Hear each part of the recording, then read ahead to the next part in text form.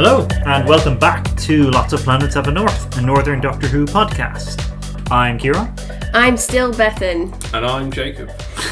And you join us for the second part of our discussion of Series 1. So let's jump straight into it and go to the Aliens of London World War III two-parter. It's probably worth mentioning at this point, by the way. In general, we will be treating two-parters as a single episode. There will probably be exceptions to that going forward, but certainly for this series at least, that's the way we're doing it. I can't tell her. I can't even begin.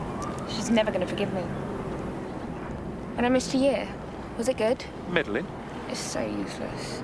Well, if it's this much trouble, are you going to stay here now? I don't know. I can't do that to her again, though. Well, she's not coming with us. No chance. I don't do families. Yeah, so for my introduction to my thoughts on this episodes, I'm just going to read to you from the sacred texts, which is my notes that I have before me that have been alluded to already. So, here goes. Is Rose 19 or 20? Question mark. Do Slitheen's fuck? Don't hate Mickey, my son, my boy, my sweet child. I should point out that fuck is in capital letters and underlined. I had hoped to convey that with like the tone, but thank you. And then, better than I remembered. And make of that. Well, I'll elaborate a little bit, but like, go on, Jacob, go forth. This is another episode that I'm not particularly keen on. It'll surprise no one. There's some clear attempt at satire, which I'll go into later on. It doesn't really work. I don't like all the fart jokes. I think it's just a bit ridiculous. I don't really have very much to say about it, to be honest, beyond I'm not very keen on it. I think it veers, and I'll go into this again, it veers into conspiracy theory territory in some areas, Yeah. And that's a problem, possibly. Kieran. Yeah, I mean, this is an episode, more so than any other part of Series 1. This is the episode that has come down to us as like the skippable one, basically. It's seen as being very lightweight, as being tonally weird, and it is. Basically, I think partly because it's the series' first run, it's Davy's first run at two-parter. The pacing's quite weird. It tries to do a cliffhanger, but it does that really bad cliffhanger thing of like suddenly inventing a threat, and then it turns out that everything's just fine. The Doctor can just kind of shrug off that threat. It has to like do the thing of introducing a substance that can just kill the monsters. Which I've never particularly liked. And it's just the beats are slightly off and that kind of thing. Obviously there will be better two-parters. There are better two-parters in this very series. But I think it shows that this is the first run at one. The pacing, I think, has generally been good in the episodes that we've seen so far, but here it really falls flat. I want to start by looking at one of the things that this episode does. One of the thing that I really kind of adds to Doctor Who mythology, as it were, which is, and kind of picking up from some of what we were talking about with Rose, and in fact some of the links that we were drawing between that and Survival. This is the episode more than any other that grounds the series, as it were, that gives us the context of the companions' family and friends, the context of the people who are left behind when you go running off in the TARDIS. And that's something that the Davies era is quite concerned with, by giving us the families of all of the companions. But this is really where it starts, and it starts as a critique of the Doctor, really, as a critique of the Doctor's lifestyle. You could argue a critique of Rose, but I think that's probably a little bit unfair, because Rose was offered the opportunity to travel through time, and it's not her fault that she got brought back to not when she was supposed to. The service wasn't as advertised. Yes, that's true. But yeah, I think it's hard to overstate how big a an addition to the series that is. And obviously, as I say, it is slightly grounded in survival. Survival is the first time, really, that the show goes back and looks at where a companion is from. And if you believe some of what's said about the massive quotation marks Cartmel master plan, that might have been expanded on had season 27 come to be. But certainly, I think, as we'll see actually in some of the episodes coming up, this series is almost a reply to the Cartmel era in some ways. And I think that's really one of the lessons that it's carrying forward. And it's one of its most pointed responses to the classic series. And one of the most pointed ways in which it builds on what has gone before. It's interesting that you mentioned about that this may have been possibly where the, quote, Cartmel master plan would have gone. Because you're right, you get that, there's that sort of rootedness again. And it's almost, I think Elizabeth Sandifer says this about Rose. She says a lot about Rose. She does say a lot about Rose. But it's going into the realm of soap opera, you know, when Jackie slaps the doctor. I mean, it's very much that kind of area. And I think that's interesting if you're talking about continuity, because one of the people who was possibly going to be script editor after Andrew Cartmel was Colin Brake, who at the time was a script editor for EastEnders. Oh, okay. So it may well, no, not necessarily, I mean, it doesn't necessarily mean it's going to go in a soap opera direction, but it may well have done. But yeah, that's all I had to say about that. I mean, that's also one of the things that John Nathan Turner originally wanted to bring to the show, a concept of soap opera. He didn't succeed very well in the notion of I think the most obvious way in which that idea manifested is the notion of there being drama between the TARDIS team in season 19, which is mostly just Adric being a little shit. Yeah. To be perfectly honest. So this is definitely moving beyond that. I think that I do like the fact. I actually quite like the fact that we get some of Rose's family in like her sort of social group.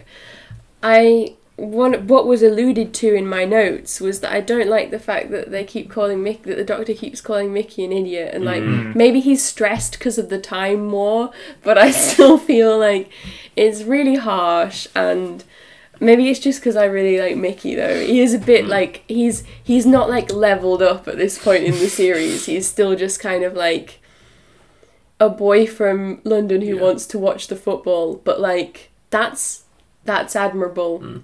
And some of the other stuff he does is admirable as well. Some of it is less so. I mean, I don't necessarily think this is intentional, but the fact that he is a black working class character and he's treated as stupid and portrayed as stupid is a little bit dodgy. Just saying. I guess considering he's like the only sort of main cast member who's a person of colour at this point, it's a bit like. Yeah, that's what concerned me a little bit looking back on it. Yeah. But I don't think that was intentional. No. It's weird because, like, going forward, even by the end of World War III, certainly by the time of Boomtown, Mickey the Idiot has become the Doctor's affectionate nickname for him. Yeah, that's true. So, and I don't think he's necessarily portrayed as particularly stupid. It's just that the Doctor regards him that way. Yeah, I think that's like the thing. He's sort of seen as like the secondary compared to Rose. Yeah. But then he probably also sees Jackie that way. He's just too scared to tell it to her face. Which fair enough. I don't know. I just feel like it was a bit weird watching it now. Quite how much that he calls Mickey an idiot these two episodes. It is jarring. I think it's overdone. But I don't like. I still enjoy his participation in the episode a lot, and Jackie and everyone. I mean, I should I elaborate on some more of my comments, because I feel like there's one in particular, that needs. So there's this bit that's like been really troubling me, where they're in the cabinet room, and like one of the Slitheen boys is like, I rather enjoyed being previous skin suit. He had a wife, a mistress, and a young farmer. He was something like, I was very busy, and so obviously like when I first watched it I was like, what? And now I was watching it now and I was like, oh my gosh, what on earth is that even? I don't want to. Why did they build that capability into the skin suits? Why did Russell T Davies establish this as part of the Slitheen-verse canon? Real So I boom. think that that kind of like it says something to me about the way that the Slitheen are like kind of weirdly conceived, in that like there are a lot of sort of jokes thrown together, but then they're also supposed to be like a credible new series monster. Yeah. And the reason why this episode I said wasn't as bad as I remembered is because a lot of the stuff that I remembered being particularly bad about the Slitheen is actually in Boomtown. However, there is still all the stuff of like fart jokes and like, oh, it's only fat people can be skin suits because reasons we can compress but not fully blah blah blah. And like it's just a bit, I don't really know what they were going for, but clearly from a lot of like the merch that you can get from around this time in Doctor Who, they like genuinely believed that the Slitheen were going to be like, well, maybe not a phenomenon, but at least like something that people were interested in. And I just feel like they never really like captured people's imaginations in the way that, I mean, in this series, in the way that like the gas mask people did, because that's the thing that actually. that's the new Yeah, monster yeah. in this series that Yeah. people that really spoke to people. And I just feel like they threw so much weird stuff at the Slitheen. They couldn't decide whether they wanted them to be funny or like whatever. Yeah. They're very oversignified as monsters. They've got so much going on. I wonder if maybe they had some sort of idea that the unzipping the skin was going to be like too scary, so they had to also make them funny to small children with like farts and stuff. But like, I don't think that if that is the reasoning, which is the only thing I've been able to come up with, then I think that that's quite silly, because I think that the way to produce like good entertainment for children is just to produce good entertainment, but in a format that can also be enjoyed by children. I don't know if it's something to do with trying to. I don't know if it was an attempt to try and merge satire and the alien element together better, but it doesn't really work, because satire is one particular kind of humour that in this one I think it doesn't work anyway. But then you have all the other kind of quite immature like fart jokes and things, which are a completely different type of humour, and they just go past each other. It's incoherent. Doesn't work for me at all. Also, it's like, I really can't answer the question of why did it have to be that the Slitheen had to be fat people? Because they have a weird like practical reason for it, which is like, oh, they can shrink one way but not the other way. But then I don't understand like why that was a thing. I don't understand why they decided that should be a thing in the first place, if that makes sense. Like, is it because it's supposed to be funny? Is it supposed to be inspiring fear in the everyday by, like, making children scared of fat people? And they're not, like, the actors that play them, like, they're not that. Like, No, they're not. they're fat, but they're, like, normal size. Yeah. Like, they didn't go, like, grotesque, like Mr. Creosote in, like, Meaning of Life or anything. So, not that would have been okay. I still think that, like, it's a weird and gross decision, but it just seems like a weird element that like I can't pin down to anything Yeah, I know what you as mean. why it would be a thing. Yeah, no. I mean, I think we should dig down actually into the satirical element a bit, because Jacob like pumps himself up. But because this is where one of the Davies signatures starts to make itself felt, which is we kind of already alluded to this a little bit with Rose, but the series being set in a kind of recognisable contemporary world. So here, there's a weird bit early on where the doctor's kind of elbowing his way through a crowd, and someone near him says something about Ken Livingstone. Oh yeah, yeah. There's something like there's a traffic jam, isn't there? They go, it's all Ken Livingstone's fault. Yeah, which, given that like in general most of the other politicians here are fictional, is a really weird thing. One possible exception, but we'll get to that. I mean, the other one that jumps out to me is the fact that it's the use of the TV news, which is a big Davies signature, and the fact that in this instance they've got Andrew Marr outside 10 Downing Street, which is not really something Andrew Marr does. Yeah. I don't know if it even was. I don't know if he did really. it at the time. I can't remember now. But yeah, I actually think, to be fair, is one of the... There's quite a few instances of like real people popping up on the news in Davies. Andrew Marr, I think, works where Richard Dawkins, for instance, doesn't. Yeah. I think that I actually one of the things that I actually quite like about these episodes is the Andrew Marr thing, just because I think that he does like a really good job of like playing himself, kind of. Yeah. And it is quite funny, and that's maybe like the only element of it that like really fully works. So props to Andrew Marr, I guess. It reminds me a little bit in a weird way of the episode of The Thick of It where one of the characters appears on Newsnight and is grilled by Jeremy Paxman. And it's just a beautiful moment of Jeremy Paxman playing himself perfectly. But this anyway. is kind of like Doctor Who does The Thick of It badly, isn't it? Yeah. I think if we're like you were saying, going to kind of unpack the satirical stuff more, I think this, and I'm going to come back to this. I keep saying I'm going to come back to this. I'm going to come back to this when we get to The Long Game and Bad Wolf and the Parting of the Ways. But this is really indicative of something that runs throughout the first series, which is a deep, deep scepticism and suspicion of politicians and the ability to make political change. I mean, you can see that in the fact that they're clearly all duplicitous because they're actually aliens in suits. They're out to make a profit. That's what the whole plan is about. They want to reduce the Earth to molten whatever and sell it.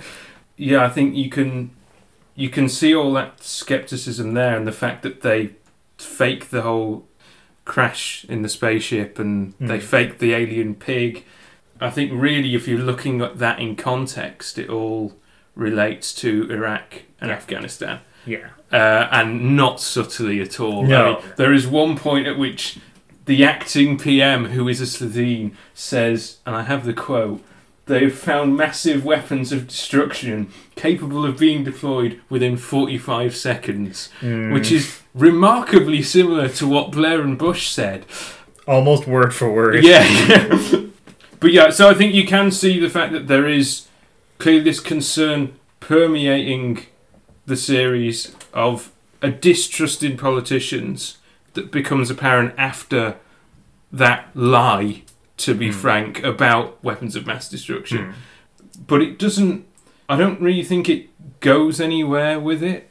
What I think it does do is, in employing this image of green aliens in suits, is that it goes very close to conspiracy theory. Specifically, I'm thinking, and we brought him up last episode, and he's back again, David Icke and his idea that the royal family and Tony Blair and all kinds of other people are actually lizards in suits. I think that's a general thing. I don't really know, but I think there's a tension there in the story with the fact that the kind of lie about weapons of mass destruction is something that is based in the political reality of the time, and was a sort of conspiracy that was actually true, and yet here it's being put alongside these symbols of a conspiracy theory from David Icke that is deeply problematic, doesn't work at all, isn't true, and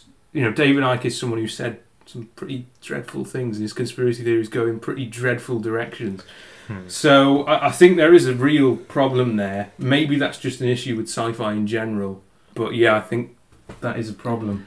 I feel like maybe they, and by they I guess I mean Russell T Davies, that he just like didn't think through the implications and did the kind of satire which is essentially like a similar kind of, I guess, satire or humour as we're going to see in Bad Wolf, where it's like, here is thing, you recognise thing, therefore humour / satire, but he's doing that with the like the references to Iraq.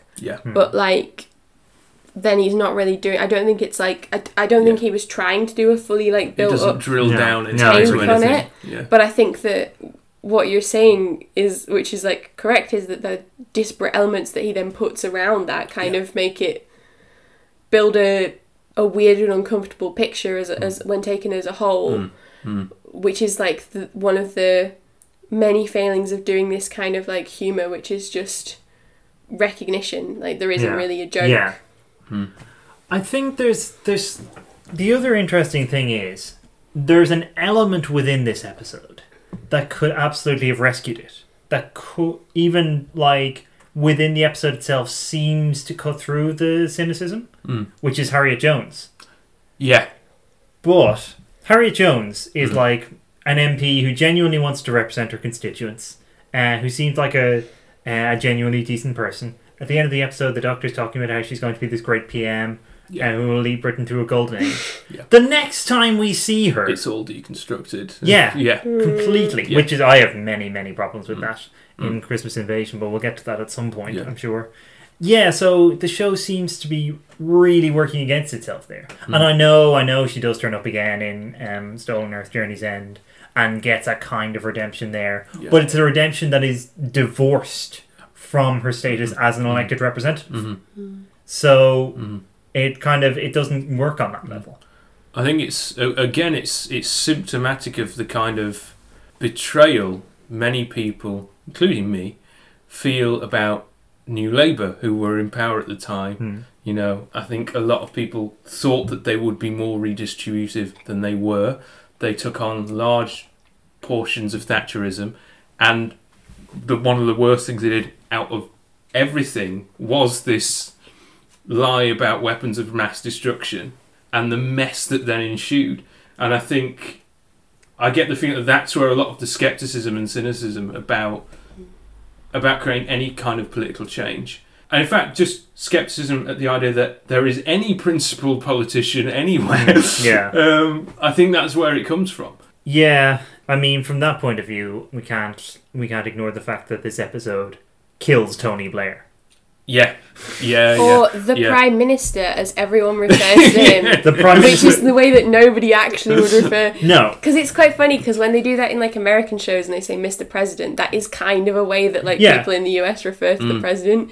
But like nobody would say, are you here to see the Prime Minister at like the Prime Minister's house or something? But yeah, like it... Sorry, that was kind of like a side thing, but I just find it really funny when shows do that. Yeah, no, but that is part of the point, because it indulges in this kind of pointed, plausible deniability, basically. There's a couple of shots where you can see the stairs of number 10, where you've got like portraits of prime ministers, and it goes like Thatcher, Major, and then a blank space. And then there's the fact that the body that's found in the cupboard of the former prime minister looks quite like Tony Blair. The camera pointedly never focuses on it, but it does look like him. And so it's hard to know what to make of that, because on the one hand, you can see it as this kind of gleefully anarchic poking fun at a clearly despised political figure, understandably despised political figure. But there's a nasty edge to that as well. Yeah. Like it's a dodgy as hell thing to like kill the Prime Minister on it's also like family weird television. because like the Slovene bad. Yeah. So it's like, oh, he's dead and now this is what you get instead. Yeah. So it's not really like opening up the idea that there is anybody apart from Harriet Jones, but like the Golden Age thing is weird. When did that happen? I must have missed that. But it does. It just plays into that pessimism again, because like you've already had this figure who supposedly probably is Tony Blair has been killed off. He was supposed to be terrible. Then you say the Slovene come in, they're terrible. And then Harriet Jones, who's supposed to be good, she ends up being terrible as well. And it creates this almost like eternal recurrence. Oh, and Harold Saxon. And Harold Saxon, he seemed like such a nice guy. I don't know what went wrong there. I don't know. It's all a bit of a blur, to be honest. I'm going to come back to this and the theoretical implications of this later on in other episodes. But it's a real issue. Yeah, I think you're right. I think with that, we need to move on to Dalek. Yay! All right then. If you want orders, follow this one. Kill yourself. The Daleks must survive! The Daleks have failed! Why don't you finish the job and make the Daleks extinct? Rid the universe of your filth! Why don't you just die? You would make a good Dalek. Jacob is making panicked motions, but like also excited. In a good way. In a good motions way. do you want to start us off on this, actually, just for your general impression of this episode? Okay. Just like go for it. Yeah. I think it's great. I think this is Eccleston's probably best performance of the season, which is all of his stuff in Doctor Who. But yeah, I think it's one of his best performances because the script gives him so much to do and so many. It reveals more about the character. I think the Daleks' return is handled really, really well. Mm-hmm. The way in which it's kind of in sort of darkness and then it starts to speak, and the kind of fear when he knows what it is and he tries to leave. That's all brilliant. I find some of it a little bit over the top. I think that's part of the point of it, though. Like particularly Van Staten is kind of very like really American, like stereotypically American. But I think it works really well, and I like the fact that they're trying to do something different with the Daleks as well as introduce them. I'm not a massive fan of Dalek episodes usually. I find that they tend to be, particularly with Terry Nation, you just tend to regurgitate the same story over and over again. But also I find that a lot of times they're quite static and they don't really do anything with them. Whereas here I feel like they're actually trying to bring in some moral ambiguity both to the Dalek and Doctor himself. Mm-hmm. Yeah, I mean, from that point of view, it's interesting that this isn't the first time. Well, maybe not quite the first time, but certainly unusual in being a Dalek that we see subject to change, which is interesting in itself, because the whole point of them is that they are fixed entities. Who have been snipped out of the chain of evolution. So, I mean, the main thing that I fully agree with everything you just said.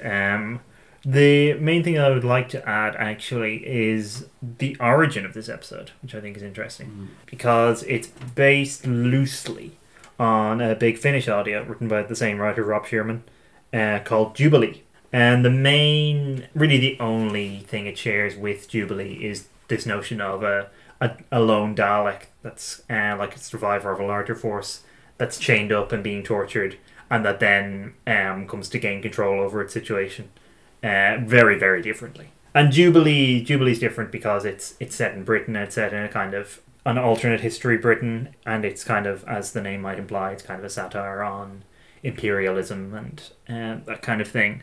So transplanting is to America, I think, which I believe was Russell T Davies' idea, actually, from what I understand, is obviously something that massively alters and shapes the nature of what this episode is and the nature of what it's doing with the Dalek and its kind of commentary on everything around it, which I think we'll be digging into quite a bit. Digging into because it's underground in a basement, because we can't afford to show America outside. No, we'll have to wait a few series for that. Yeah. And it'll be fine. So I don't actually have that much more to add, which is kind of why it's handy that I'm going last this time. I also think it's a really, really good episode. I'm actually wearing a shirt with a Squiddy Dalek exposed on it to commemorate the occasion. I guess the only other sort of point that I did have is that I think that it's kind of unfortunate that it's never consistent how much of a threat the Daleks are even in the new series, because this episode this is a fault of everything else apart from this episode, I have to say, because this episode so perfectly sets up how scared the Doctor is of the Dalek, the level of the conflict between their two civilizations, everything like that. And then because we just sort of have to have Daleks all the time, it sort of is diminishing returns, really. But that is not a criticism of this episode. That is kind of a praising of Eccleston's performance and the way that this episode introduces the most iconic Doctor Who monster. I mean, diminishing returns to the point that we have seen this episode remade, essentially, in Resolution quite recently. Yeah. to significantly lesser effect, I think. Yeah. I preferred it better when the Squiddy boy reached his tentacles to the sun. I was moved. When he is like wrapping Oregon from fresh meat and piloting her, disapprove. The one thing I sort of don't like about this episode is the bit where at the end the person who sort of takes over the facility is his second in command, and she says something about like, tomorrow you'll be just another homeless junkie to Van Staten, the guy. Yeah. And I just, like, I hate that line. Like, that's, I mean, I don't think that you're necessarily supposed to think that the changeover in power in that facility is, like, the best thing, because clearly everybody who works there is kind of awful. But the idea that his, like, comeuppance is being a homeless junkie is like really gross. Like, is that what he'll be assumed to be, or are they gonna, I don't know how, it's just, I don't like it at all. But that kind of is the only thing that I don't like about this. Well, I mean, I think that plays into what Jacob was talking about, actually. What seems to be our theme for Series 1, actually, which is kind of a real cynicism around sort of power structures and changeover of power, where it's a constant sort of cycle of here's the new boss, same as the old boss. Yeah, fully agree with that. This episode only gets a 9 out of 10 in this, by the way, and I'd like to... Falling short of the heights of The Unquiet Dead. Yeah, in the context of that, there are 2 other stories that get the 10 out of 10, and it's not Dalek, so... I feel like that was a mistake. I've come to help. I'm the doctor.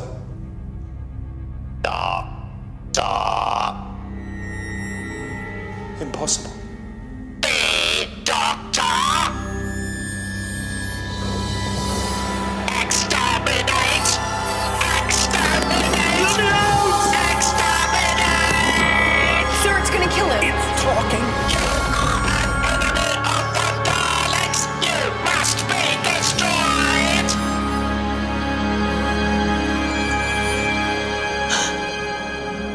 It's not working.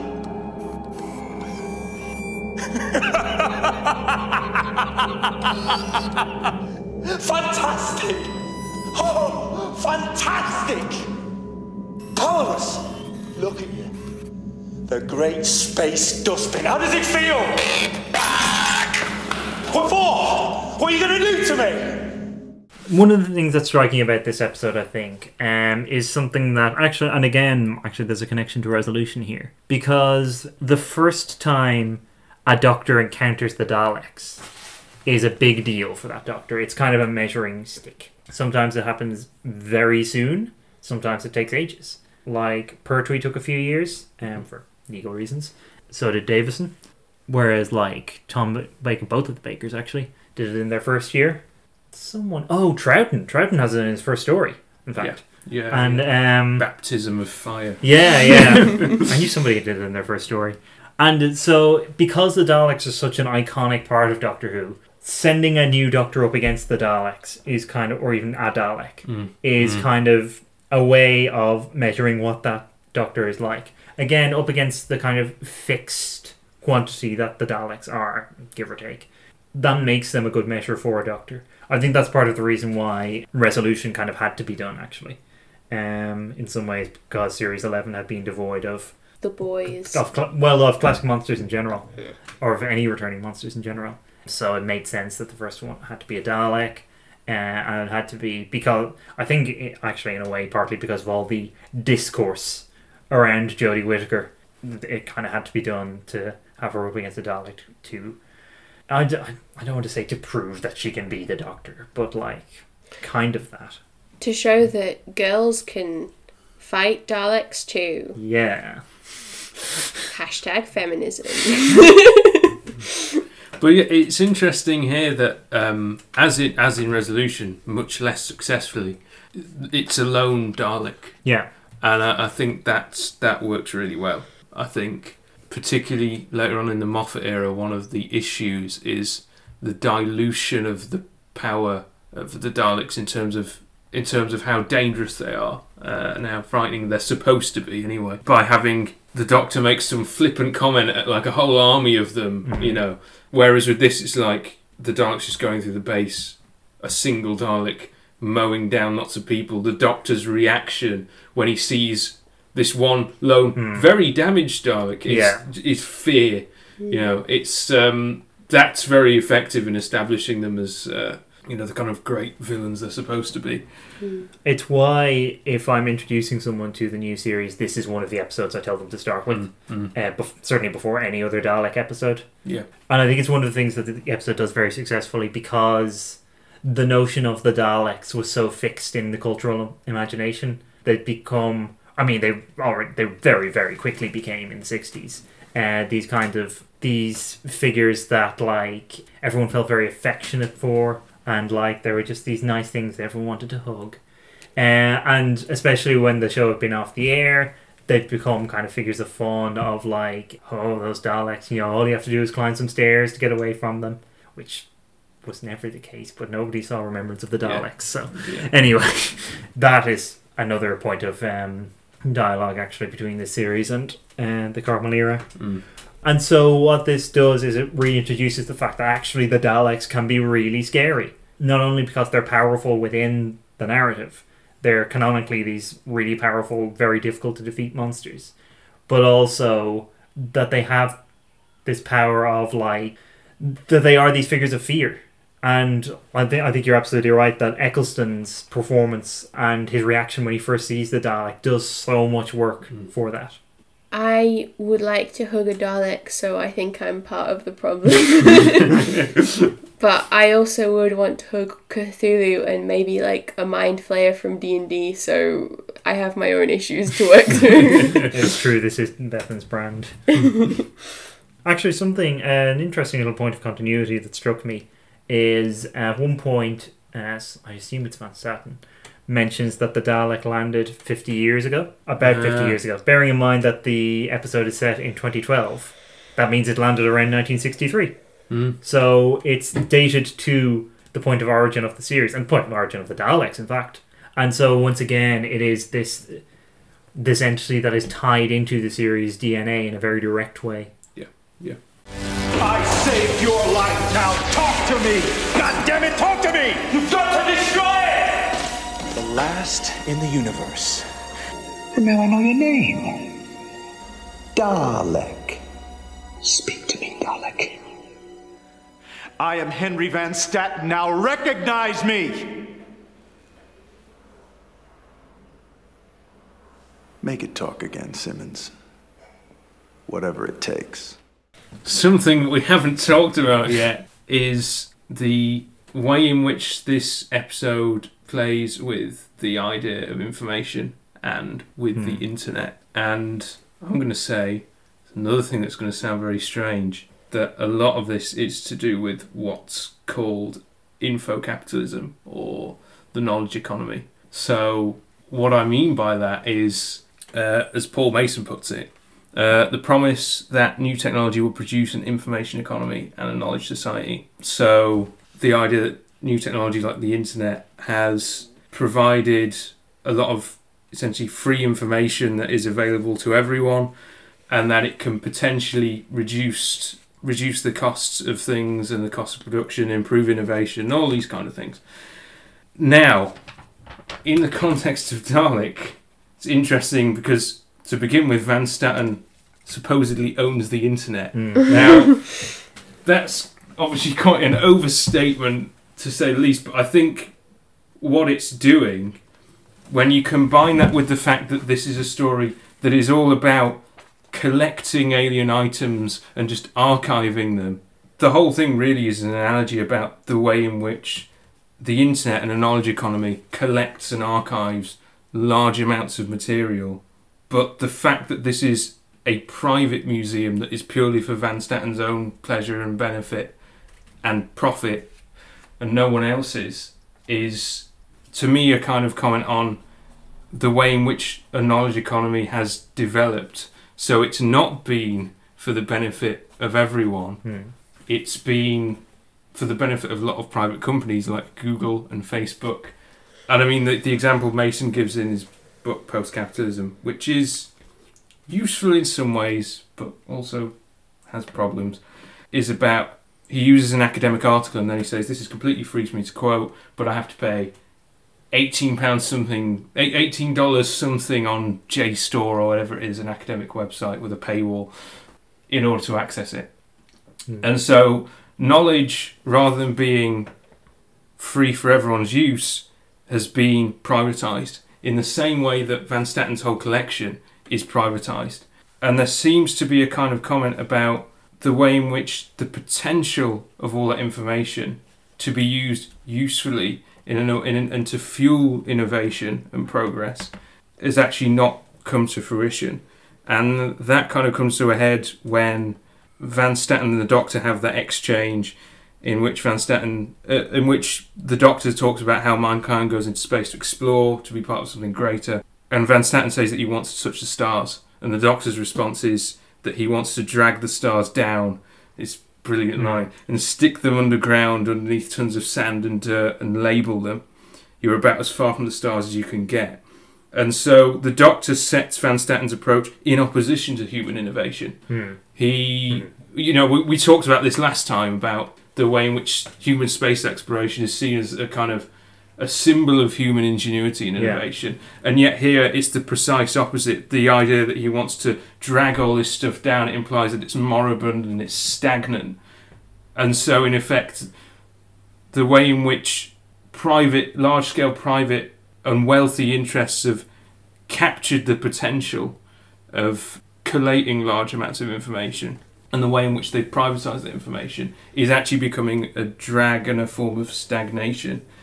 And then the Dalek downloads the internet and becomes the kind of physical embodiment of that, and it becomes a threat. And so, that's a very long-winded way of saying there's something interesting happening here with the economic context of the story.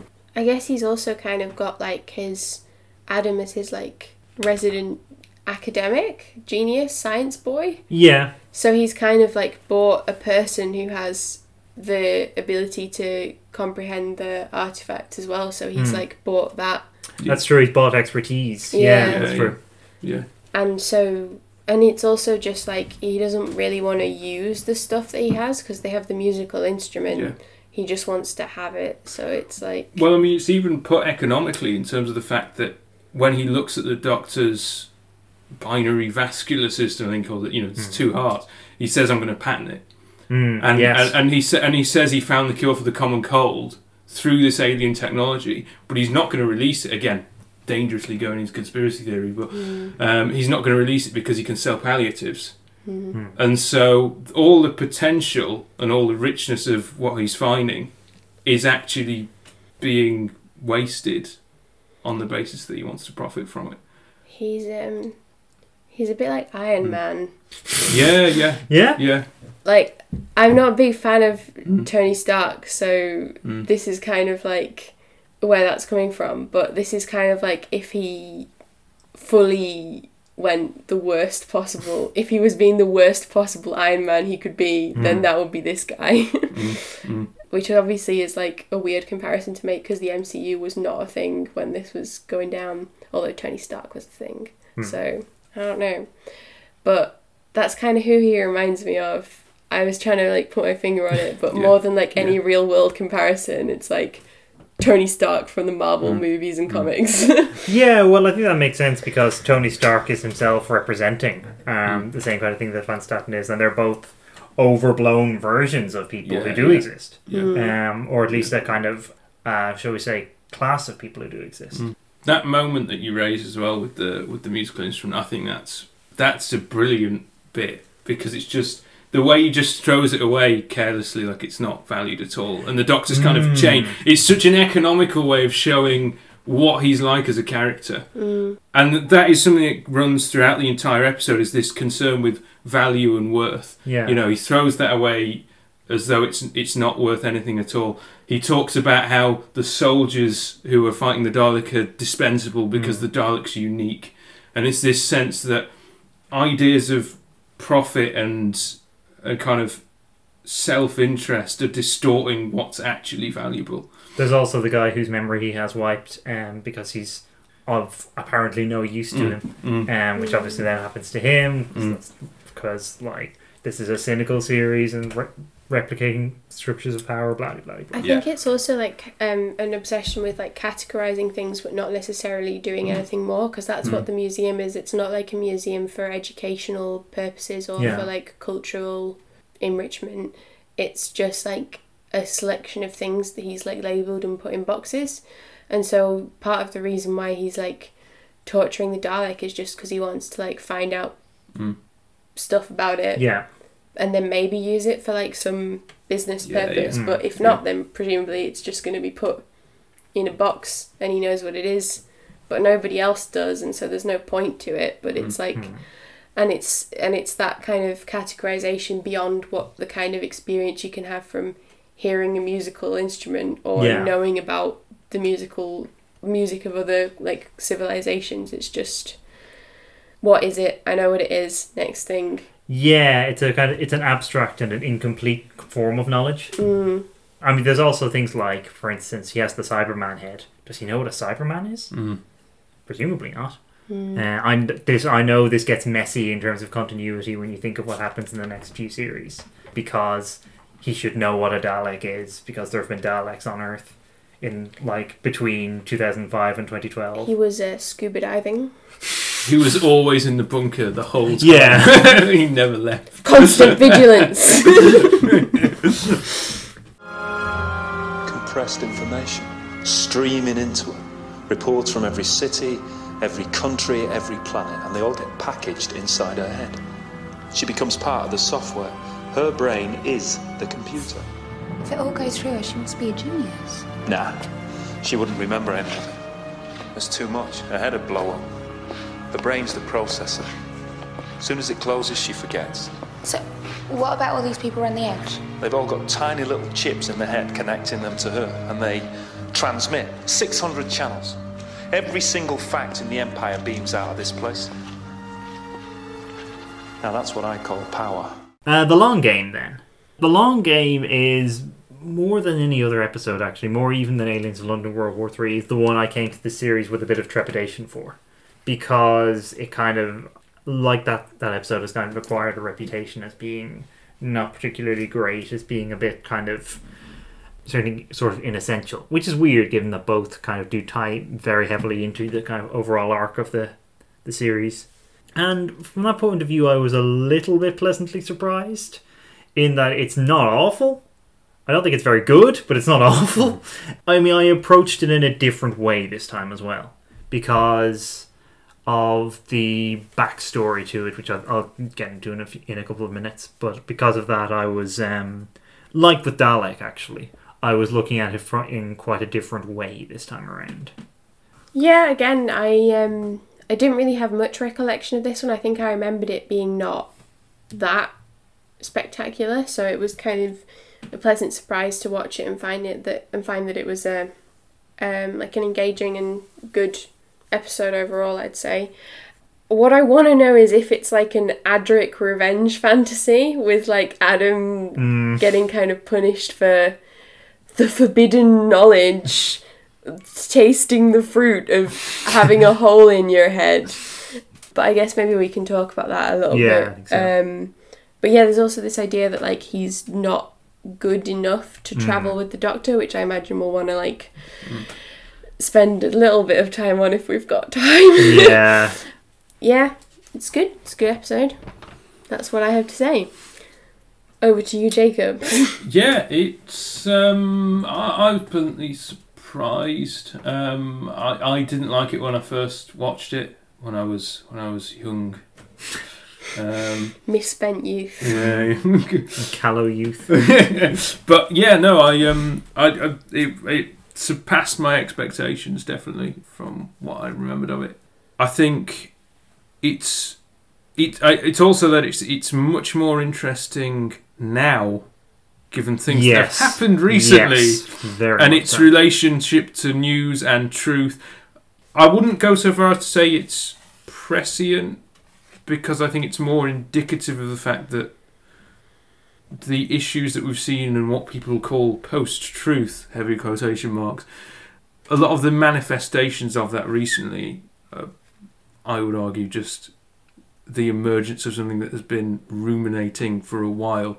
So I think it's more symptomatic of the fact that it has been there. But I think now that it's become more obvious in society, I think it makes a more interesting piece of television.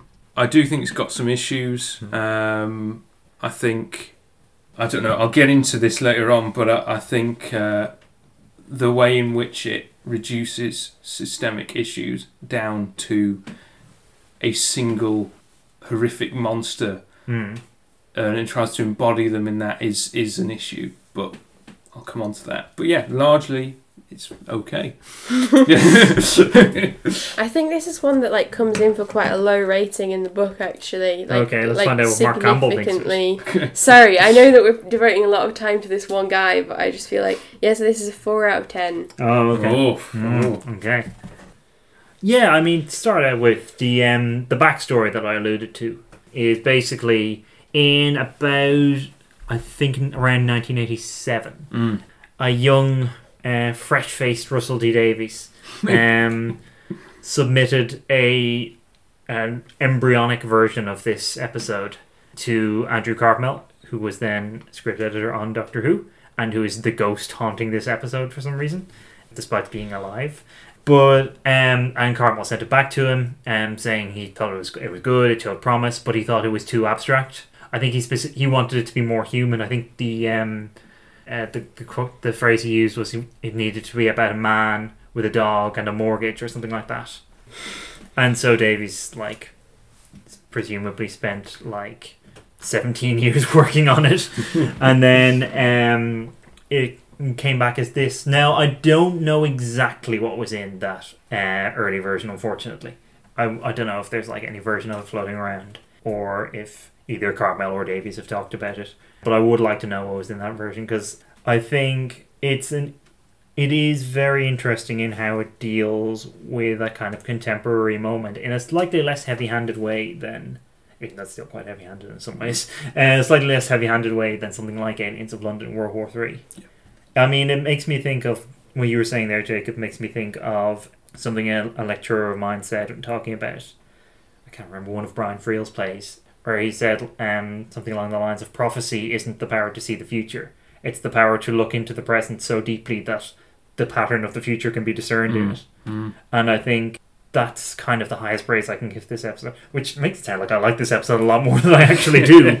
But yeah, I think there's something of that going on in terms of the way it approaches ideas of the news and of truth and fact and such like things. I mean, before leaving that, I did want to say that watching it, knowing that backstory, I did find that its origin in the Cartmel era does kind of show through in some ways. The world building, the kind of quite loud nature of it, as it were, the fact that it's this really kind of crowded space full of these wild signifiers reminded me of something like Paradise Towers a little bit. But I think that's just because I was looking at it through that lens, really. What about the fourth great and bountiful human empire? Yeah, that's an interesting phrasing, isn't it? Because it's I see this as kind of a continuation of the weirdness of the idea of the golden age, the oncoming golden age in Aliens of London, World War III, in that it's kind of like a weird way of thinking about history. Yeah. But there's this kind of, I think the way that they say it is that there's aliens that sort of live in the fourth great and bountiful human empire, but it's still the human empire. Yeah, and it's an empire. Yeah, it's very strange because the empire seems to imply that it's more than Earth. Yeah. Or does imply that, even though the satellite is broadcasting, well, I think it's set up to broadcast to I think so. But yeah, it's this, it's quite odd. It's a weird way of looking at, so obviously it's the future, but this is the kind of periodization that you get from looking back in the past. So it's a weird way of interacting with history if you go to a place and you're oh, this should be thriving because I know about it from the future, and then try and figure out why that is. It's like kind of counter to what the Doctor does when he goes to like past that is our past, if that makes sense. Like, it would be weird if he showed up in Cardiff and was like, oh, Cardiff should be thriving at this point in history.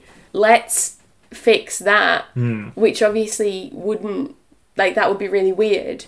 And I feel like it's still, the future's still the past for somebody, so it's kind of odd that he shows up and is like, wow, this place really isn't great or bountiful. Let's look into that kind of thing. I think it's sort of like I assume he has been there before, or he knows about it, and he think, well, like, he looks at the technology, doesn't he? So he looks at the door in their head, as he says, and he says that it's wrong, and it should have been thrown out years ago, and they should be much further ahead than that.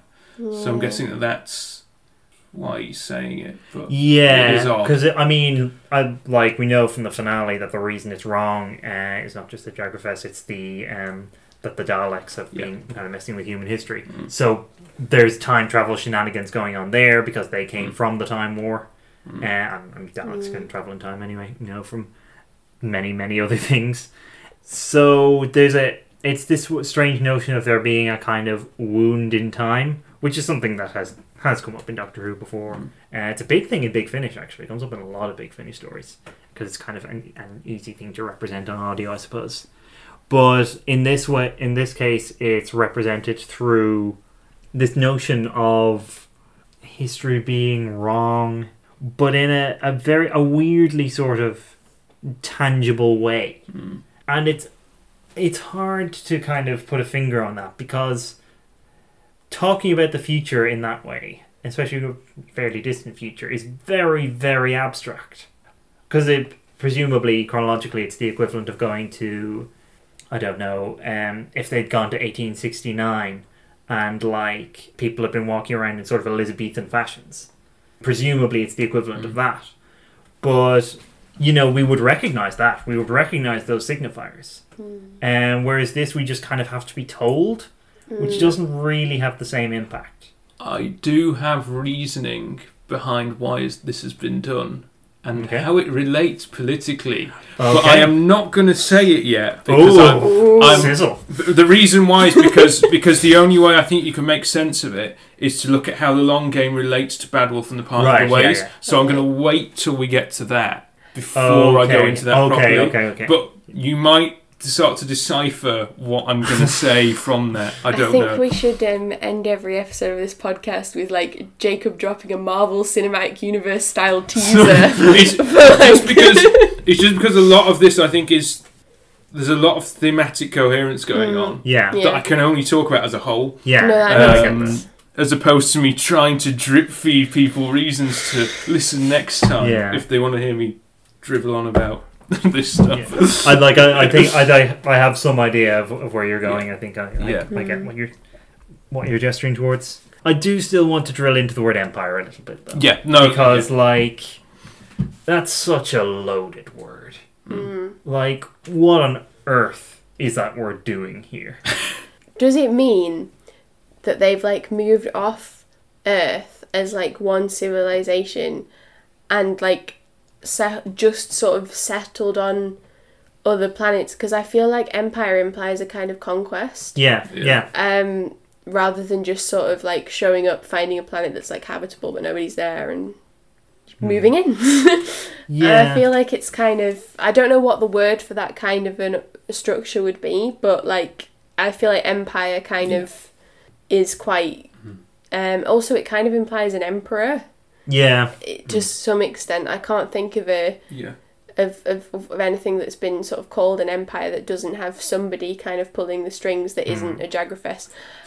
Because it's not supposed to be the Jagrafess, it's supposed to be, or is it that like humanity is pulling the strings over all the like alien races and civilizations, which is still dodgy. Which is, if anything, maybe even dodgier. I just find it's just quite a weird concept, I think. Which is what I think you were saying to like throw in there. Because I don't even have like a sustained sort of post-colonial critique of that.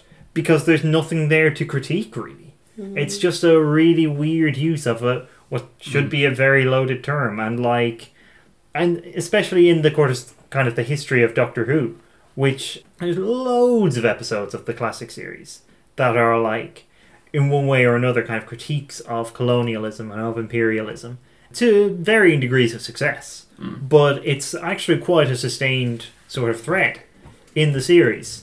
So from that point of view, it's very, very strange to run up against something like that here. It's frustrating in a way that there's not much more to say about it apart from like weird word choice. any expansion on that RTD, and then he just doesn't like. There's nothing that really like sort of comes out of it. Yeah. So, which is weird, given that we spend 2 more episodes in this setting. Yeah. But that's I think. That's when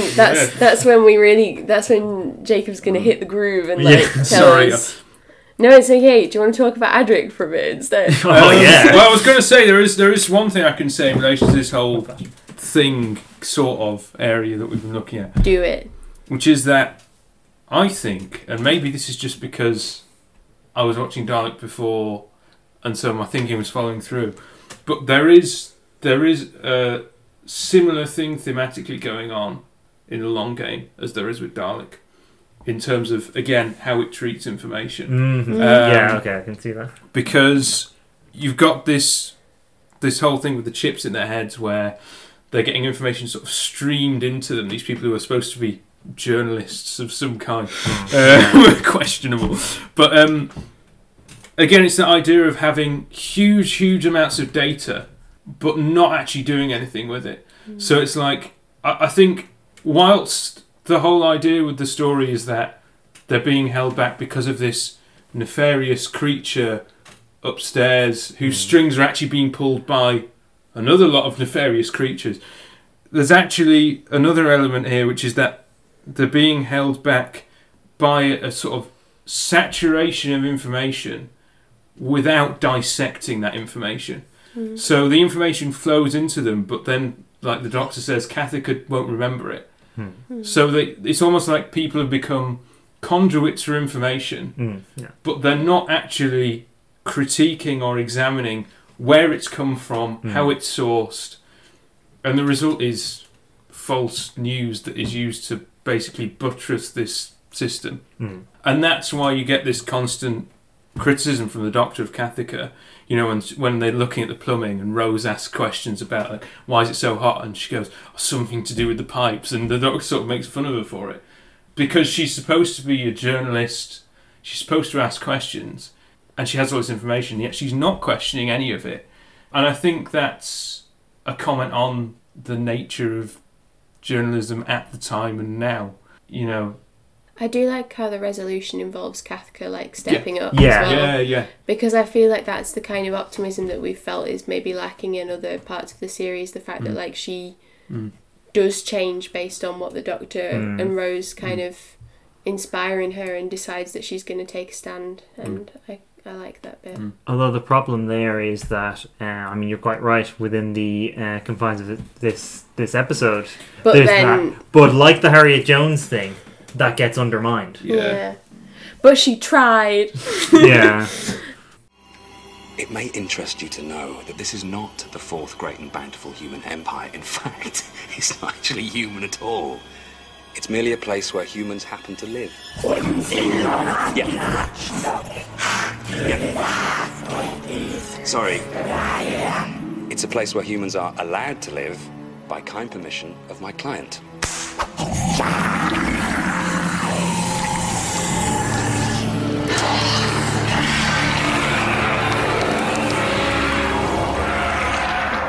What is that? You mean that thing's in charge of Satellite 5? That thing, as you put it, is in charge of the human race. For almost 100 years, mankind has been shaped and guided, his knowledge and ambition strictly controlled by its broadcast news, edited by my superior, your master, and humanity's guiding light, the mighty Jagrafess of the holy Hadrajasic Maxarana. I call him Max. Something that occurred to me while you were saying that is that, like, so the Jagrafess is commonly taken to be like a sort of not particularly subtle stand-in for Rupert Murdoch. Yeah. Or at least someone of his ilk. Yeah. But if he's being manipulated by the Daleks, who are they in this metaphor? The Slitheen. Well, you see, so that's... Sorry, we'll get off this in a minute, but that's another thing that I kind of alluded to at the start, is I think there's an issue here with... And again, it's science fiction, and there is a limitation because it's a metaphor, but I think there is a problem with, in this episode, reducing systemic issue down to an embodiment, or trying to embody it in a single figure. Because I think that's where you start to get into the realm of conspiracy theory. So we're talking about someone like Peter Knight, who I've been reading a lot of, who writes on conspiracy theory. He talks about he's got some really good stuff on like the history of conspiracy theory, and two sort of main elements that he brings up is often you'll have conspiracy theories that either treat a system as totally amorphous and huge and reduces people down to such a small size and cog within it that they can't do anything. Or you go in the opposite direction and you have a system that is huge and you try to embody it in one person or group of people. Yeah. And that's when you start to get into really dangerous stuff. I mean, I think anti-Semitism is a really good example of that. And so, I don't know. I mean, it is a metaphor and it's a piece of fiction, but I can see how you could start to get into dangerous realms with that. Anyway. There we go. That's all I have to say about that. I'll stop now. Now I'll never know if I was right. To be honest, this is probably the only time that I'm really going to suggest, like, talking about Adric for any, like, sustained period of time. Because, like, I guess for anybody who might be listening to the podcast but hasn't watched, like, the classic series, Adric is terrible. He's, like, this, like... supposed child genius, but actually he just has like a gold star badge in mathematics, which like he's like 14, we all had a gold star badge in mathematics at 14, and he just like consistently tries to work with the villains and does like stuff that undermines what everybody else is trying to do, not unlike Adam in this episode when he kind of decides that he's going to go off and have the forehead thing done, and then is ultimately punished by being told in no uncertain terms that he is not good enough to travel with the Doctor and never will be, and then traumatises his poor mum, which... And possibly dogs. Yeah. Well, I actually, when I first watched it, and still now, I really didn't like the ending because it upset me that, like, in a way his mum is getting, like, punished for his misdeeds by having, like, the trauma of seeing the head opening thing before he's had a chance to try and explain it. Yeah.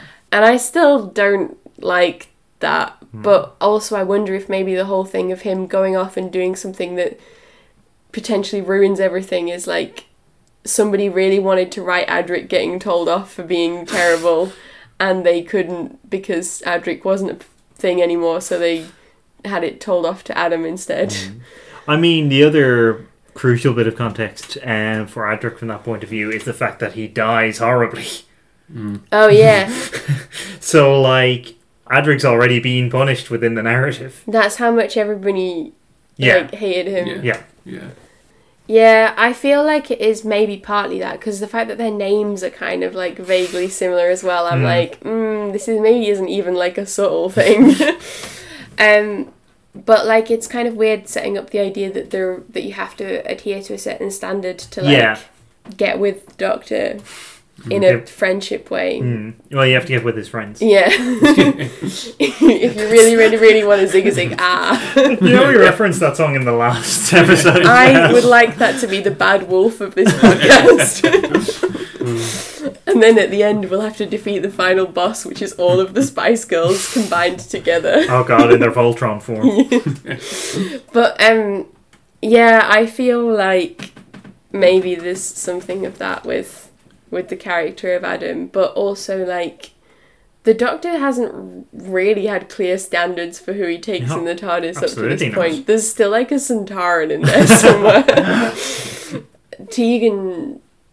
Yeah, like we were saying last time, Tegan wanders in by accident. Yeah, so like it's kind of weird in that sense, but it sets up something that's going to be like a feature of the new series companions, I think. Yeah, I mean, I talked a little bit about this last time, but there is a sense in which new series companions prove themselves and then travel in the TARDIS, as opposed to kind of doing both at once, or like, as I say, just kind of wandering into the TARDIS by accident, or some kind of strange happenstance uniting them with the Doctor. I mean, it's not as though that kind of thing doesn't happen in the classic series. Like, Sarah Jane, for instance, kind of does both, in the sense that she is already kind of snooping around, investigating, and then she does wander into the TARDIS and accidentally ends up in medieval times, vaguely medieval times, which we'll be talking about soon, actually. But like, the didn't always used to be such a picky standard for companions. No, like not. when Lizard left, if the Brig had just handed the Third Doctor like a mop with a face on it, he would have just been like,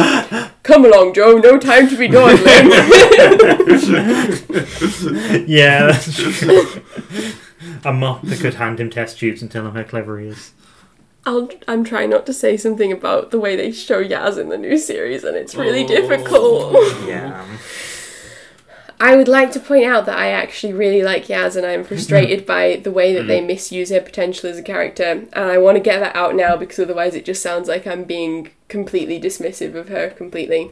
But yeah, it's kind of weird that like we now have a standard that the companions have to meet to get with the Doctor and or his friends.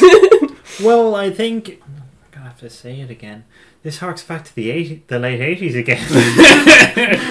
Well, actually, God, just wait till Father's Day. Oh, I know. I've got notes to say about that. Yeah. Yeah, but this actually, I think this is maybe more a Wilderness Years thing than an actual Carmel Years thing, but it goes a little bit hark back to the idea of the Seventh Doctor as the kind of the chess master, the kind of manipulative one who like puts his companions through stuff. The idea of a Doctor who is testing his companions. No, the Ninth Doctor is not consciously testing Adam, I don't think. There's never really a sense of that. But there is the sense that if there were a test, he would have failed. For reasons that are not actually super specific in the episode. Like, there's a sense that he succumbed to some kind of greed, but I mean, this episode is actually a really good example of what I was talking about with the 45-minute episodes, where it tries to squeeze a lot in, and as a result, we are left wondering what the hell the fourth great and bountiful human empire is, but also what exactly is going on with Adam, because apart from spending a weird amount of time in the medical bay with Tamsin Greig, which is probably a great choice, because I mean, I would. His motivation and what on earth he's actually doing is not super fleshed out. Like, we know, he wants to get some knowledge about the future and like send it to himself / his dogs in the past. But this is dog and off-screen dogs. This is something I noticed as a bit of a tangent, that Adam's mother's house has one picture of him and a load of pictures of dogs, which is a set of priorities. Fave character. The dogs. Yes. But yeah, I think as a result, this subplot is kind of is a victim of the 45-minute thing, and it does. One of the reasons why I'm inclined to agree with you about the Adric revenge thing is that it feels like Russell T Davies having a bit of an axe to grind, but not being super specific about what that axe is. Just any old axe. Just like the general frustration that you feel in the back of your mind when you like become dimly aware of Adric and you're like, "Argh." Yeah. And it's one of the reasons why the Fifth Doctor is considered so nice and kind of like gentle and kind, because he put up with Adric for a whole season. Nearly. I just feel like it seems kind of incongruous that we're hating on like a teenage boy, but if you've seen Adric, then you would know. If you've seen Adric, and if you've seen Tom Baker's face when he has to share the screen with Adric, because it's glorious. Well, it's maybe a little bit more dodgy than that, but it's I never read you those bedtime stories. I never took you on those picnics. I was never there for you. You would have been. But I can do this for you. I can be a proper dad to you now. It's not fair. I've had all these extra hours. No one else in the world has ever had that. And on top of that, I get to see you. You're beautiful. How lucky am I, eh? So, come on. Do as your dad says. Then let us move on to Father's Day. Bethan, do you want to start us out? Yeah, I really like this one. This is like genuinely one of my favourites. I mean, you'll find out where it comes in my rankings, but it's like really one of the best best stories of this series. I really like the kind of human drama of Rose meeting her family and friends in the past. Mm-hmm. I think that I find it really moving, actually. Like, I hadn't seen this one in years, but I was genuinely like brought to tears watching it. Like, that's how much it was like a big deal. And I really like the dealing with the image that she has of her father versus him as a person, but also how the experiences that they go through because of her actions show how he had the potential to be the kind of hero that she always thought that he was. Yeah. And so I think that's kind of like a beautiful like circling away. And I also just like seeing more of Jackie, and this is the point where it like acknowledges the fact that like Pete acknowledges the fact that it was Jackie bringing up Rose herself that made Rose the admirable person that she is today, and that unfortunately he wasn't a part of that, but that he's going to do what he can to make that happen. And I just really like that. Really got to me. I don't know. And also I love the moment where the doctor is like just having a chat with like the couple that are getting married in the church, and he's like asking them how they got together and stuff. And they're like, oh, well, you wouldn't be interested. We're just sort of like ordinary people. It's like not a very interesting story. But then he like really is. And like, I like that side of the doctor, of any doctor. But I just like seeing that interest and concern for people who were just living their lives and making the best of whatever. And I just...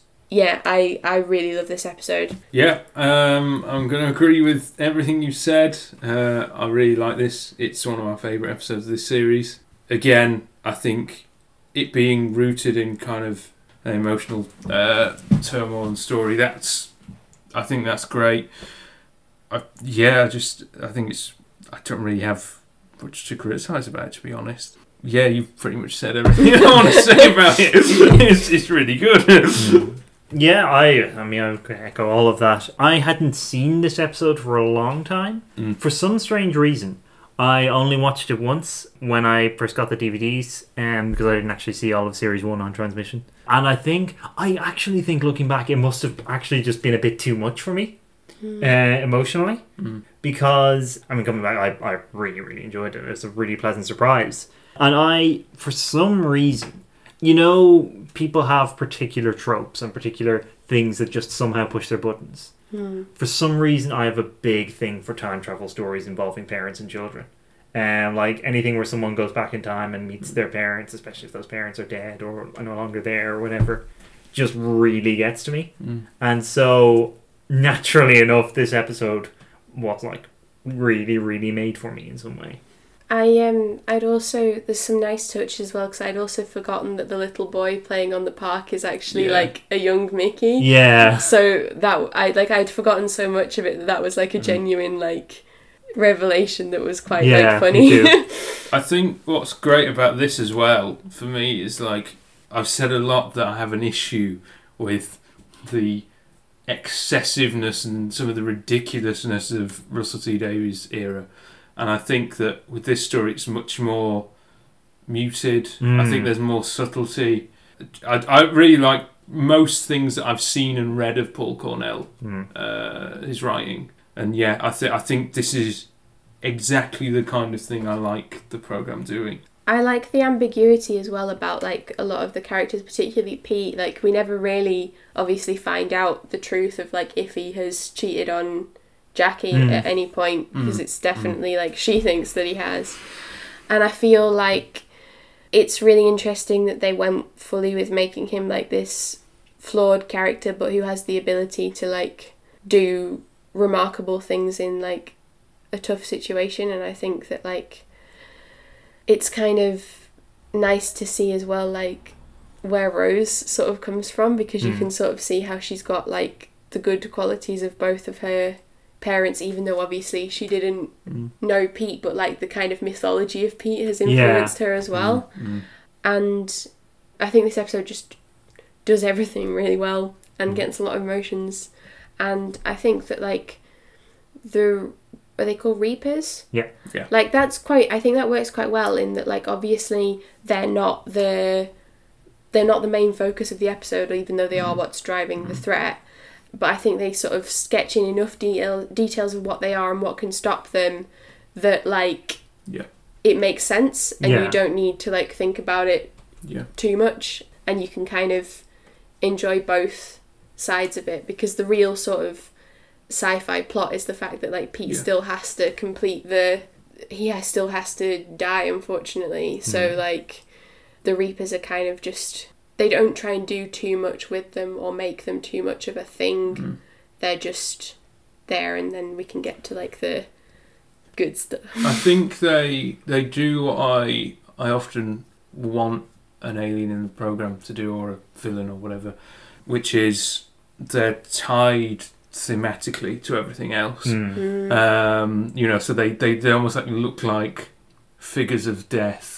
Sort of like black, and they're called Reapers. And they're called Reapers. And the way in which I'll go into this later because I have things to say about this. The way in which they're spoken about and the language that's used surrounding them ties them in really nicely to the way in which the episode deals with time and deals with history. I think it's worth focusing a little bit, actually. I mean, for pretty much every episode so far, we've at least made reference to the writer. But I think here it's actually worth delving into Paul Cornell a little bit. I think he is very relevant to this episode, obviously because he wrote it. But like, I think there are things about him that kind of shine a light on particularly interesting things about this episode. I also just generally really like Paul Cornell.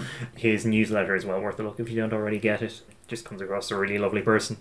But anyway, so he's like one of the great heroes of the wilderness years as a writer.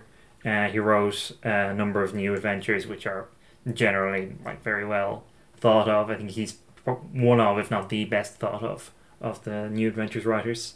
He's also written a few Big Finish stories which are quite good. I've read a few of them. One of which he co-wrote with his wife, Caroline Simcox, who is a Church of England vicar. Which is obviously quite relevant to this episode. And there's an Anglican sort of subtext, you could say, to a lot of what he writes. There is a kind of religious subtext, I think, going on through quite a bit of the Davies era. I'll talk about it quite a bit when we get to the Emperor Dalek in Party of the Ways, because I think that's really, really interesting. Yeah. But this is probably the most overt sort of religious dimension we've had to an episode so far. He's also, I mean, as I say, he's like a hero of the wilderness years, and so again, he's emerging out of the Cartmel era. But that's drink. That's very, very like it. They really hang a lantern on it here. In that, like, it's set in 1987. There's like anti-Thatcher posters in the background. The Andrew Cartmel, for anyone who doesn't know, in his interview to be script editor on Doctor Who, was asked what he wants to do with the show, and his answer was bring down the government. Or I think it was topple the government. But anyway, either way. So there's a very obvious kind of tribute going on there. The other thing actually is Bethan brought up something that I really enjoy about the episode as well, which is its kind of attention to the ordinary. Specifically, in particular, that scene where the Doctor is talking to the couple in the church, which is something that is often at the heart of the new series, can also get lost, I think, especially in the new series, with the kind of the mythic scope of what's often going on. I think both Davies and Moffat have the thing where they really want to have the show be about the ordinary, but they also wanted to have this kind of mythic grandeur, and the two do come into conflict quite a bit. But Cornell's very good at it.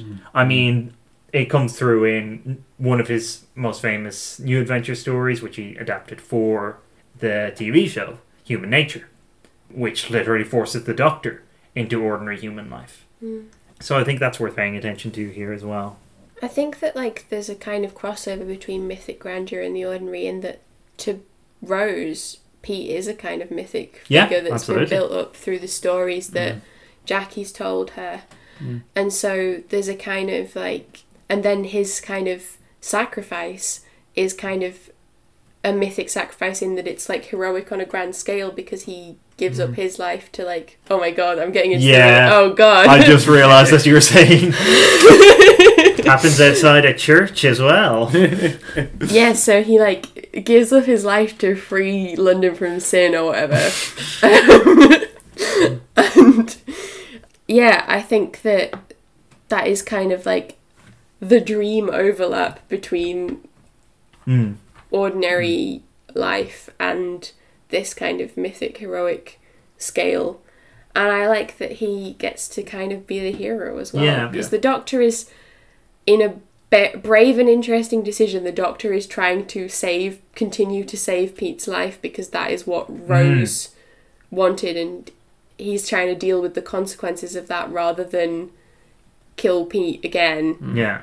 And so I like how then it's kind of, it's like Pete works it out and it's his decision, and The Doctor is completely sidelined for the climax. In fact, he's dead. For like several minutes of the episode. And someone has to step up and like be the Doctor or whatever. But yeah, I really like it. I mean, I've got to be honest. Having seen, read quite a bit of Paul Cornell stuff, I would really like to see what he would do as a showrunner. I'd be really. I mean, you can never tell because I was really excited about Moffat and I was very disappointed. But I'd be really interested to see what he'd do with it. I mean, I love this, and I also love Human Nature, Family of Blood. Yeah. Has he done anything else for the news? Not series? for the TV. No. Because, I mean, these are, I think, some episodes that show the series at its best, and I mean, even if these are the only 2 stories that we get on TV from him, then that's like... Yeah.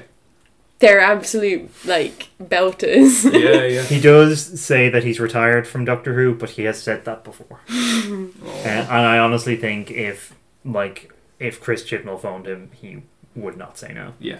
And Chris Chibnall, I think, would be mad not to phone him. Yeah. But we'll see. Yeah. One thing we've kind of alluded to but not really talked about is the representation of time and history. And specifically the fact that it's set in the 1980s. Yes. And I think you can guess where I'm going to go with this. Lay on the critique of neoliberalism, Jacob. We're ready. Oh, no. So there's obviously this thing throughout of kind of expectation of what the past will be versus the reality. So, Pete's not perfect, as you said. All of the way Jackie portrays him to Rose when she's growing up and things makes her imagine something very different. There's a line as well at the start where Rose is surprised it's just a normal day, and then the Doctor says the past is just the past in another country in 1987 is just the Isle of Wight, which is a good line.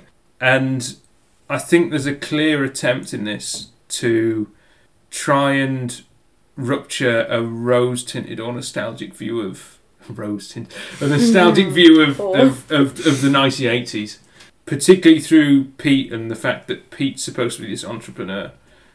So if we're thinking about the 1980s, we're thinking about neoliberalism. What I mean by that is, as David Harvey described it, a theory of political and economic practices that proposes that human well-being can best be advanced by liberating individual entrepreneurial freedoms and skills within an institutional framework characterised by strong private property rights, free markets and free trade. The role of the state is to create and preserve an institutional framework appropriate to such practices. So effectively, the state is cut back and it should only be involved in the market when it's, trying to uphold the rules of the market. So competition, etc. And the people who we would most commonly associate with neoliberalism would be in Britain Margaret Thatcher, who was Prime Minister in the 80s, and Ronald Reagan in the US. And Pete, as an entrepreneur, should be, the kind of almost like symbol of neoliberalism. And the idea that anyone can make it as an entrepreneur if they just try hard enough. But we don't see that. What we see is him struggling, Jackie saying she doesn't know where the next meal's coming from. And so there's a clear sense that the supposed promise of an entrepreneurial society in the 80s is not coming to fruition at all. And yet there's also a kind of tension in the story where there's an attempt to try and get back to this material reality, but it's also, as you kind of said earlier, it's very much focused on the cultural signifiers of the time as well. You know, so it does play on the tropes of Doctor Who at the time. I mean, when you look at the way it's shot, the kind of POV shot with the Reapers when people get taken and disappear, very similar to Survival. But then, there's also a clear homogenisation of time. So the way in which you have the Alexander Graham Bell phone call. Yes. You have the what I looked up. Song comes on Pete's radio that Rose says isn't out yet. Apparently, it's called "Don't Mug Yourself." It's a hip hop song from 2002. Oh, okay. Yeah. I was wondering what that was actually. And even like the way she talks about her dad, she says you're a bit of a Del boy. It's the cultural signifier. So there's a sense of trying to get back to the material reality, and yet at the same time, the episode is very self-aware that it's constructing that reality from the present. And that's where the Doctor's comment about it being the Isle of Wight is really interesting, because it signifies that we can't get back to the 80s temporally. We can only get back to it spatially through the way in which the episode is staged, you know, the way in which it's produced, etc. And so, yeah, I think there's an interesting tension there between those two things, and it raises this question of how we get back to that time. And I think it all comes together in the form of the Reapers and the way in which the Reapers are spoken about as the Doctor says there's a wound in time and they're here to sterilise the wound. So the villain of the piece, if you like, is as much about us trying to change history and trying to perfect history, you know, Rose trying to save her dad, these kind of nostalgic views of the 1980s. It's as much about how we think about history as it is about a bunch of dragon-like creatures consuming everyone. And I think that's a real strength of it. That's really interesting. Yeah. I'd actually forgotten about the Alexander Graham Bell Yeah. phone call bit. Because I really like that. Yeah. And I did like the song coming on the. That's why I was wondering, because I didn't recognise the song, but like it's interesting to know what it was. I and had when not it was heard released. it before, as you would probably expect. Being from the 1980s. No. It's a hip hop song, apparently. But like, I always enjoy when they use sort of things, you know, like artifacts in a similarly to what we'll see with the gas mask people actually, but artifacts or like objects in like in a way that renders them creepy, and I think that they do that with the phone call in this because it's kind of like a ghostly. I mean, it's a disembodied voice you hear on the phone anyway because you can't see the person, but in this case, it's literally from what, like 100 years ago. 100 years, yeah. So it's kind of a ghostly presence, and yeah, I mean, similarly actually to what we were talking about with the ambassadors as well, last episode. Yes. The using, I mean, there's ways when they try and use the everyday and make it creepy, and it like completely fails. But I think when it's done well, it can be like the coolest thing, and I think it says a lot about this, about how good this episode is, that's not even like something that I remembered or brought up until now, and I actually really like that touch of the episode. There's just so much that, and I really like the whole like take on it that of like the material. Yeah, I can't explain it very well as Jacob. It was good. I was waffling. I don't know how much that made sense. But I really enjoyed it. Yeah, I think that's going to have to wrap us up actually for part 2 of this episode. So you can join us next time when we'll be talking about Empty Child Doctor Dances, Boomtown, and Bad Wolf Parting of the Ways, and then we will be ranking the episodes of this series. It's going to be a top 10. It is a top 10, yeah. So I hope you can join us for that. Until then, thanks for listening. Bye.